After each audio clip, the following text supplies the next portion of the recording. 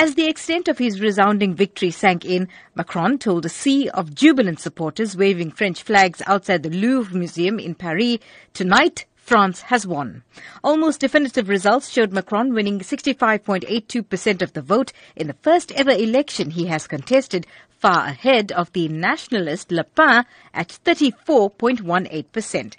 But in a sign of widespread voter disillusionment, 1 in 3 voters abstained or cast a blank ballot. Western leaders largely hailed the result after the shock of Britain's vote to leave the EU and the election of Donald Trump in the United States. Macron reached out to Le Pen's supporters in a plea for unity after a vicious election campaign that exposed deep economic and social divisions as well as tensions provoked by identity and immigration. Macron walked onto the stage to the strains of Ode to Joy, the anthem of the beleaguered European Union that he has promised to help overcome the wounds of Britain's impending exit.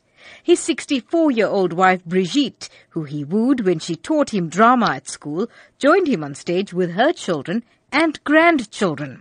Unknown 3 years ago, Macron is poised to become one of Europe's most powerful leaders, bringing him with a hugely ambitious agenda of political and economic reform for France and the EU. The result will resonate worldwide and particularly in Brussels and Berlin, where leaders will breathe a sigh of relief at the defeat of Le Pen's anti-EU, anti-globalization program.